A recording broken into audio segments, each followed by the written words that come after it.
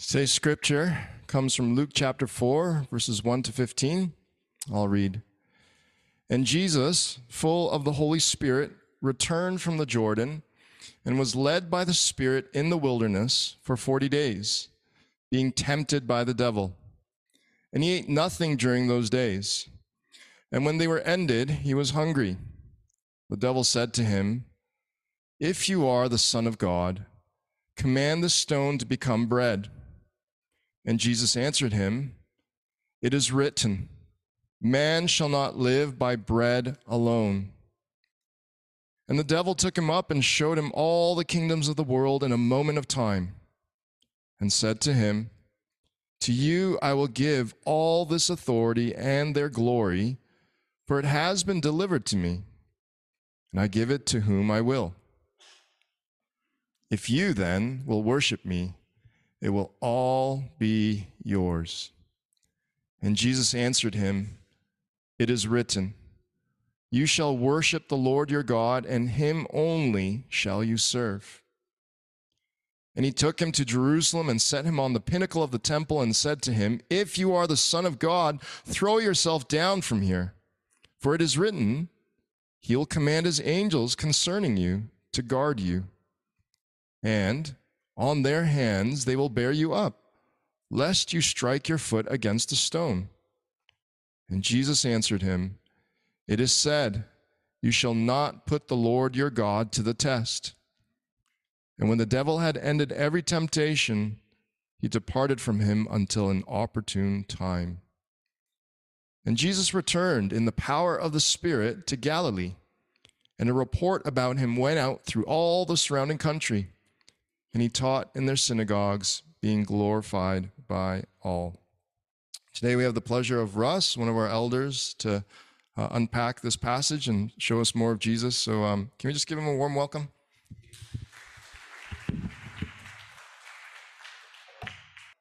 Well, thank you for coming. I know that there are some people here for the very first time. And there are some of us who've been here for decades.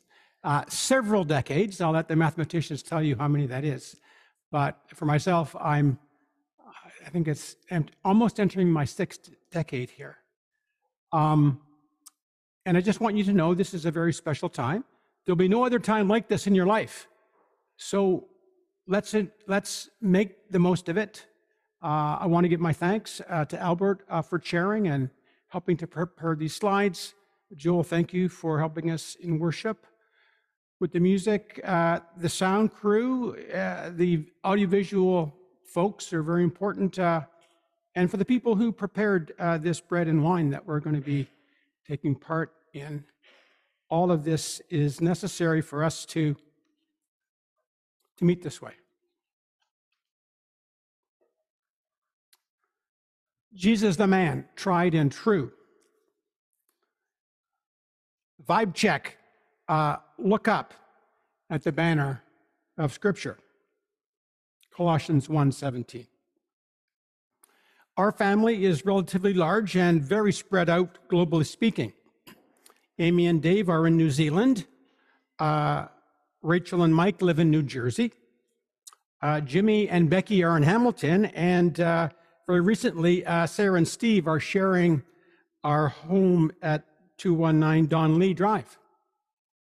In order to keep connected, we've used several internet applications with which I am sure you're quite familiar. FaceTime, Google Meet, and Zoom. However, our most popular tool is Marco Polo. It's like email, but the messages are actually video clips. People can send at any time. Others can view all the queued up, sometimes over 50, polos that they've missed. No need for people to be online at the same time. We're all in one big group, in-laws included. One common meme which has developed is a vibe check. I think Jimmy invented it. People chime in usually for less than 5 seconds, which is great for me, showing where they are, what they're doing, and who they're with. And we're all introduced with the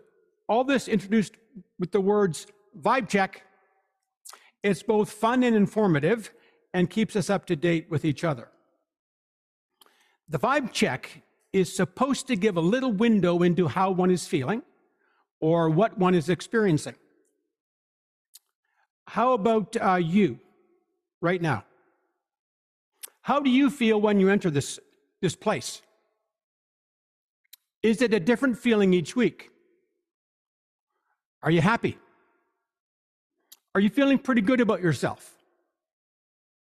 Or are you a bit down in the dumps due to circumstance, bad choices, and events that you're trying to work through? When we enter this space, lots of things are going on. People are chatting. We're looking around to find familiar faces. And of course, the TGC kids, well, they're just being kids. Some of us head downstairs to get coffee or freshen up. Some of us are on our smartphones. Up here, there's usually someone trying to bring order to the chaos and attempting us to get into the right frame of mind for worship. There's a sound of musical instruments with the intent to lift our minds, our hearts, and our spirits to God. Then, as good Protestants, we have an extended season of reading and listening to God's Word. Sometimes it's a majority of the time. Given our heritage, that makes good sense.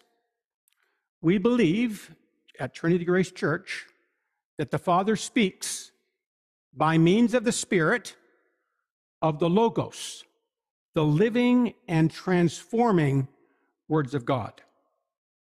Today we are considering the events of Jesus the man, who immediately after his baptism in the River Jordan travels out into the desert, goes solo for 6 weeks without food. The climax of the journey is an epic engagement with Satan, the evil one, the author of lies. He faces 3 colossal testings or challenges, and though weakened in his body, wins each battle of the mind and will, emerging as the sinless and peerless champion, tried and true. I hope that our vibe check today and every day that we enter this space includes looking up. Like the giant, look up, look way up. And that we're calibrating ourselves wherever we're at with the bold idea that Jesus, the working poor man, the suffering servant, is preeminent. That just simply means if you're talking about mountains, he's Everest. If you're talking about planets, he's Jupiter. There's no comparison. There's no peer. That's what that word means. And he's not just that in this place, but of time and history, but he's that for eternity. I hope we've checked our pride at the door. I hope we do that each and every week we come here to celebrate the Lord's Supper. I hope that you don't think you're going to hear from me 3 lessons on how to fight temptation and win. I hope you don't think that I am in any way the man or the good guy or the godly husband, parent, pastor, elder. I hope not. Because in reality, I am not. Rather, I'm just like you. This platform, in fact, is an artificial illusion. We are all broken sinners, easily, very easily overcome by the world, the flesh, and the devil. I hope we come away today with a better understanding of the greatness of Jesus and the waywardness of our own souls.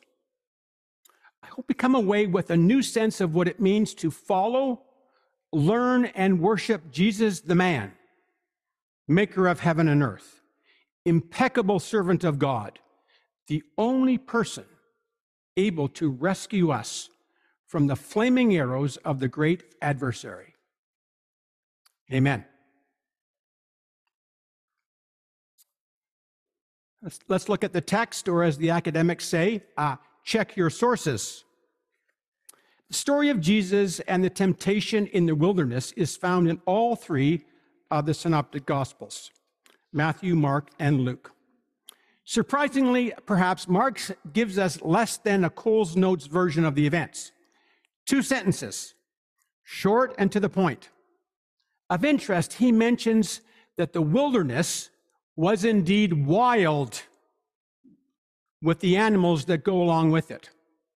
By the way, last Thursday morning, I saw a coyote trotting down Donnelly Drive before ducking into a neighbor's backyard.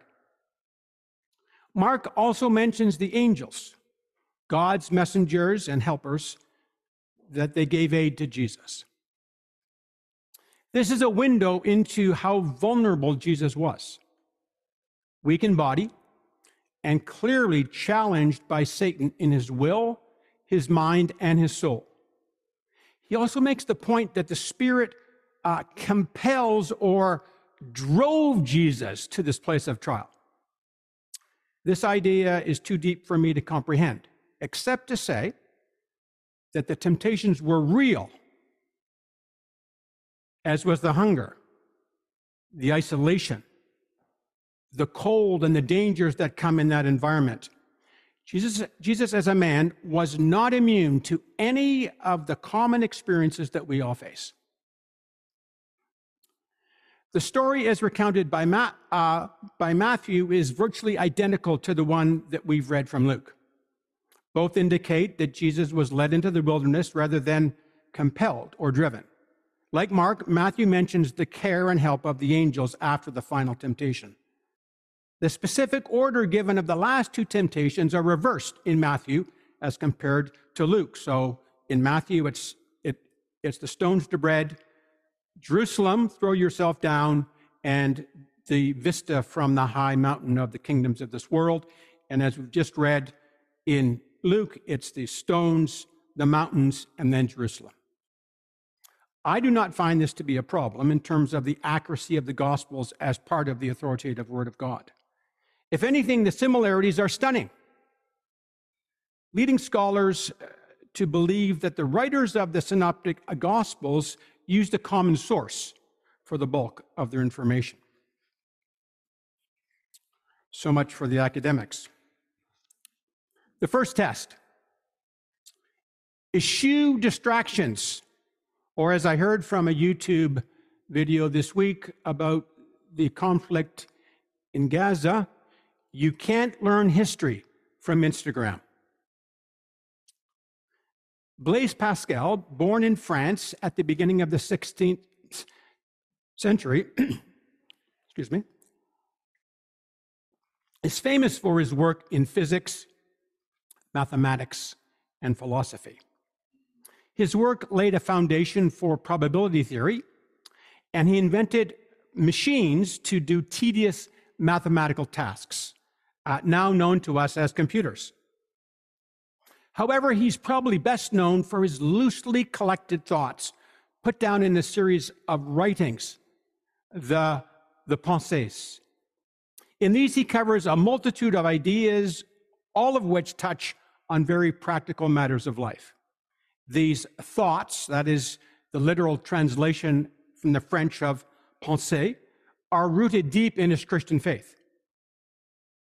Pascal writes powerfully on les diversions, the diversions of life. Just take a listen and see if the things are much different in our age than as compared to his.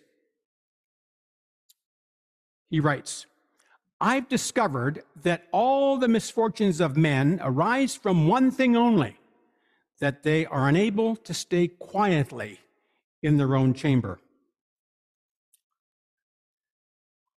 Again, he writes, hence it comes that men so much love noise and stir.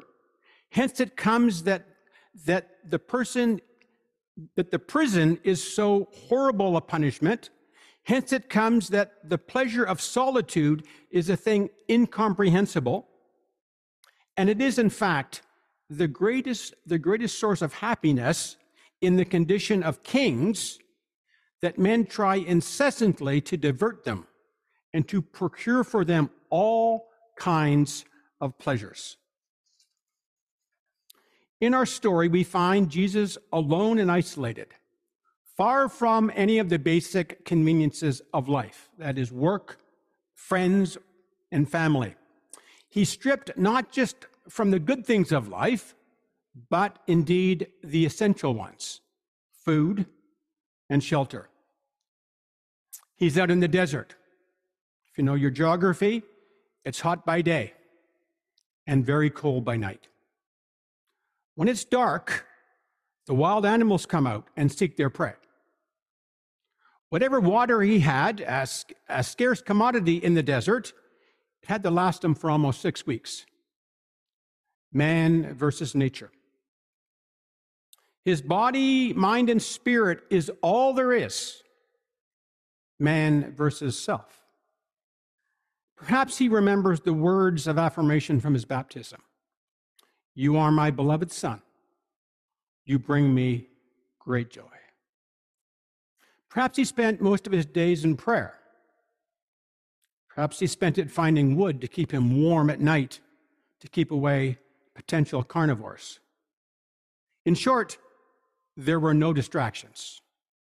He faced issues of survival, identity, mission, life, and death. At the end of this time, his body and being in its weakest state, Satan comes and tempts him with the idea of turning stone into bread. The fact that he could indeed perform such a miracle was known by both of them. How ironic that he who provided manna in the wilderness of Sinai to a great number of people elected not to do so for his own self and his own needs.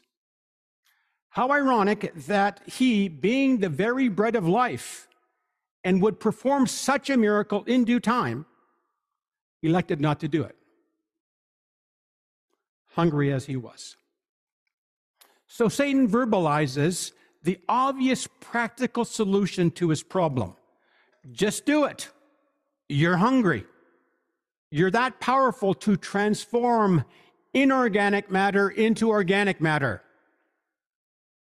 Jesus, as is usually the case, answers in a short and straightforward manner by reciting Scripture, which of course he learned and memorized as a child.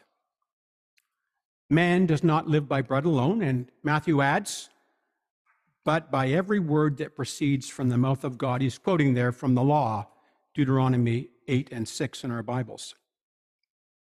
These are the words of God to his people in the wilderness, not to get complacent and to forget him in their comfort and in their prosperity of manna, quails, fire by night, and cloud by day. Don't forget me when you're having a good time. There's nothing wrong with food or drink or shelter. We all need them to survive. There's something terribly wrong, though, with the thought, maybe you've heard it, he who dies with the most toys wins. There's an idol in every idea of life that consists in the fulfillment of one's personal dreams and aspirations. In the words of Pascal, life without God is at best a giant cul-de-sac. Jesus would later say, what does it benefit a man if he gains the whole world and yet loses his soul? One of the things we all do, rich or poor, new immigrant or fifth-generation citizen, is shop for food. And what do we see at the checkout counter? What kind of magazines and candies are there for us to look at? And by the way, things haven't changed in 60 years in terms of marketing that part of our food chain. Diversions in what to eat, what to wear, and what celebrity is doing what with whomever.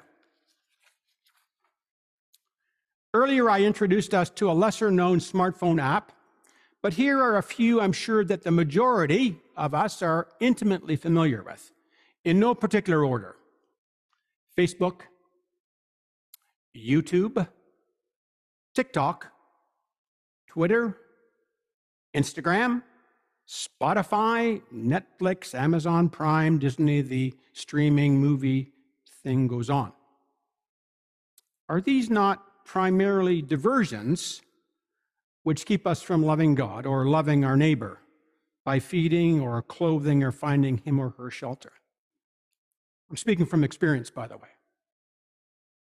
I have no quick solutions to these addictive habits except to balance my online time with reading, reaching out to people, and disciplining my mind to focus on Christ and his kingdom.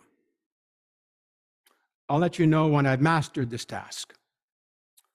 Pray with me.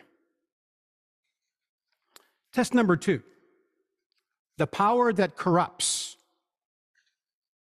Quoting Shakespeare, "All hail Macbeth, thou shalt be king hereafter." Having failed his first contest with Jesus, Satan now has a bigger plan, one with global grandeur. He offers him a gambit of enormous proportion. They are both miraculously transported to a high mountain, a detail added by Matthew. And from there, in a very time-compressed way, Satan offers to Jesus the kingdoms of the world: Rome, Athens, Egypt, Syria, Persia, and beyond. Ultimate power, ultimate wealth, ultimate control and influence. All of this, so said Satan, was his to offer and for Jesus merely to accept. There was a catch, however. Jesus would have to bow down and worship him. Note that Jesus does not question whether or not these kingdoms were Satan's to administer. Rather, again, as before, he answers by reminding Satan that there's only one God, and he's the only one worthy of such homage. Again, quoting from the law in our Bibles, Deuteronomy 6:13. You must worship the Lord God and serve him only. This offer must have had some pull on Jesus, the Son of Man and Son of God. After all, he was the King of the Jews and had a kingdom to establish as the Messiah. Ultimately, he knew one day he was to become King of Kings and Lord of Lords, and that every knee would be bowing down to him. He knew that. Though power in and of itself isn't wrong, and though Jesus was a person who had the potential to do very powerful things, he eschewed this offer as being both evil and empty.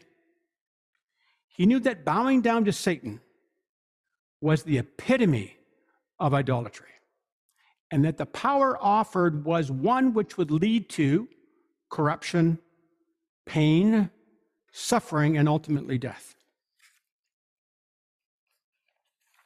One thing we learned in high school, we, boomers, through poetry and plays, was that with humans, absolute power corrupts absolutely. I recall the poetry of Shelley, who wrote of the ruins of a deserted statue and its inscription of a once and great powerful king. Part of it reads as follows. My name is Ozymandias, King of Kings. Look on my works, ye mighty and despair. And then the comment, nothing beside remains. Round the decay of that colossal wreck, boundless and bare, the lone and level sands stretch far away. I'm sure that you're familiar with the works of William Shakespeare and perhaps the play Macbeth, which tells the story of a Scottish general who, after hearing this prophecy from a trio of witches, "All hail Macbeth, thou shalt be king thereafter," seeks the crown for himself. And in doing so, first murders the current king, Duncan, which then leads to a whole web of murders. And in the end, both Macbeth and his wife end up in a state of madness, and ultimately they perish. What drives the world today, if not money, fame, greed, and power? Corporations, empires, heads of state are all driven by people, chiefly men, who are striving for their own agenda and are willing to go to war if needs be to obtain it. This path, we know from history, usually is accompanied by the suffering and death of, at times, millions of ordinary people who are just wanting to live their relatively quiet lives. So the kingdoms of this world are opposed and totally unlike the kingdom of Jesus, which he was to establish in the lives of his followers. He did so by proving himself as the sinless Son of Man, righteous before both men and God. Finally, he won his subjects by, in humility, going to the cross, dying for sinners, and rising from the dead with great power. If Jesus is indeed the King of Kings, we need not strive for the power and money which the world so readily offers us. Either way, it's going to cost us our lives. With whom do you want to entrust your life? Test number 3, the final one. Pride and ego, the source of all vice.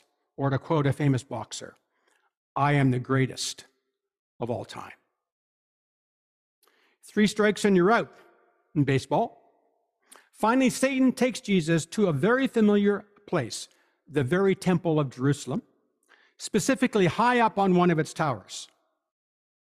This time, another proposition: jump. You're the Son of God. Surely your Father will take care of you. Moreover, Satan is cunning. He fights Scripture with Scripture, and he quotes from Psalm 91, the very psalm that was preached right here yet a few months ago. And here's what he quotes. It's in the Bible. The Bible says, "For he will order his angels to protect you wherever you go. They will hold you up with their hands, so you won't even hurt your foot on a stone." So, just because you've memorized parts of the Bible doesn't necessarily make you one of the good guys. On a more serious note, this does show that one has to be somewhat careful as one interprets and especially as one applies Scripture. Jesus' rebuttal to this argument was again to quote Scripture, which is at a much higher level and which showed the error of Satan's offer. Jesus said, "The Scripture also says, you must not test the Lord your God."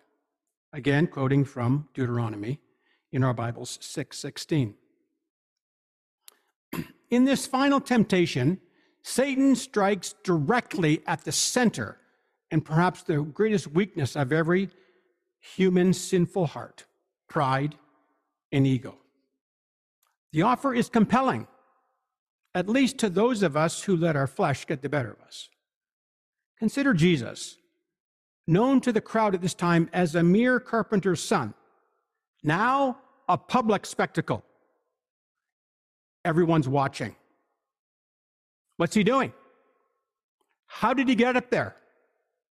Isn't he going to fall and kill himself? Then Jesus jumps.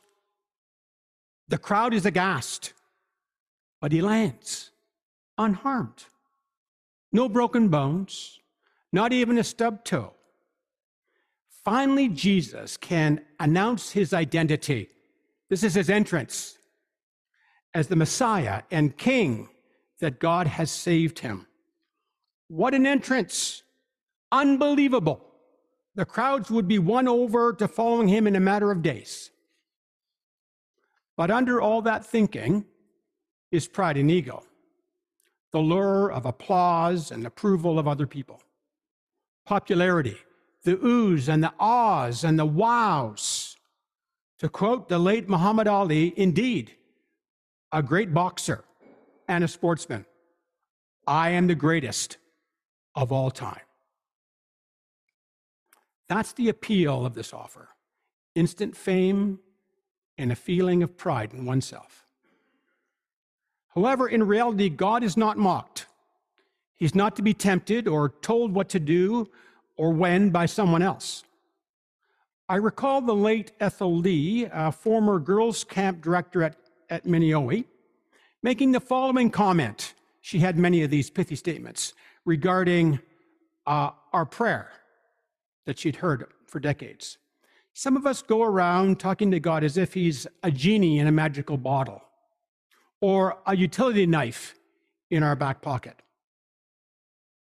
Unlike many other vices, which are much more out in the open, sexual sin, theft, murder, slander, etc., pride is something that one may think one can hide. Or even worse, that one might think it doesn't even exist anymore. As a Christian, as something that has been dealt with and pretty well dead and gone. Listen to C.S. Lewis in Mere Christianity, who made the following stinging words regarding human pride. The vice I am talking about is pride or self-conceit, and the virtue opposite to it in Christian morals is called humility. You may remember when I was talking about sexual morality, I warned you that the center of Christian morals did not lie there. Well, now we have come to the center. According to Christian teachers, the essential vice, the utmost evil, is pride. Unchastity, anger, greed, drunkenness, and all that are mere flea bites in comparison.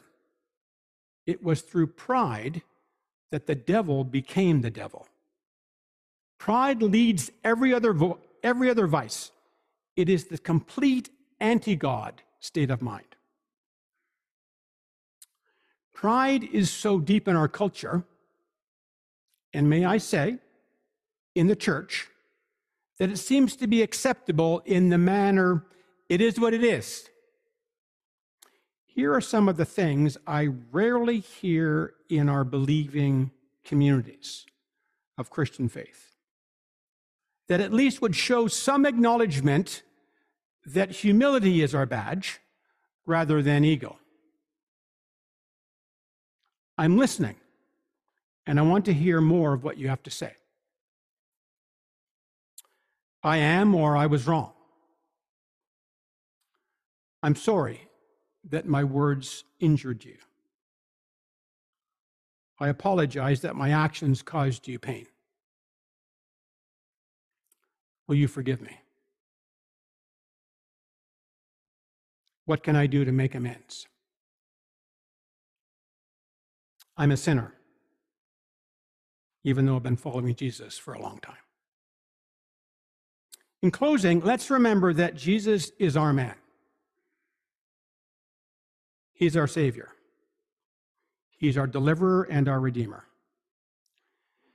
The person he is, his strength of character and sinless nature demonstrates that he's the perfect Son of Man. When we need help, he's there and our helper. Our natures are weak at the point of resisting sin and temptation. We are as likely to lose some battles as we are to be victorious. In humility, let's remember that and continue to worship Jesus, who's a man full of grace and truth, the preeminent one. Thank you.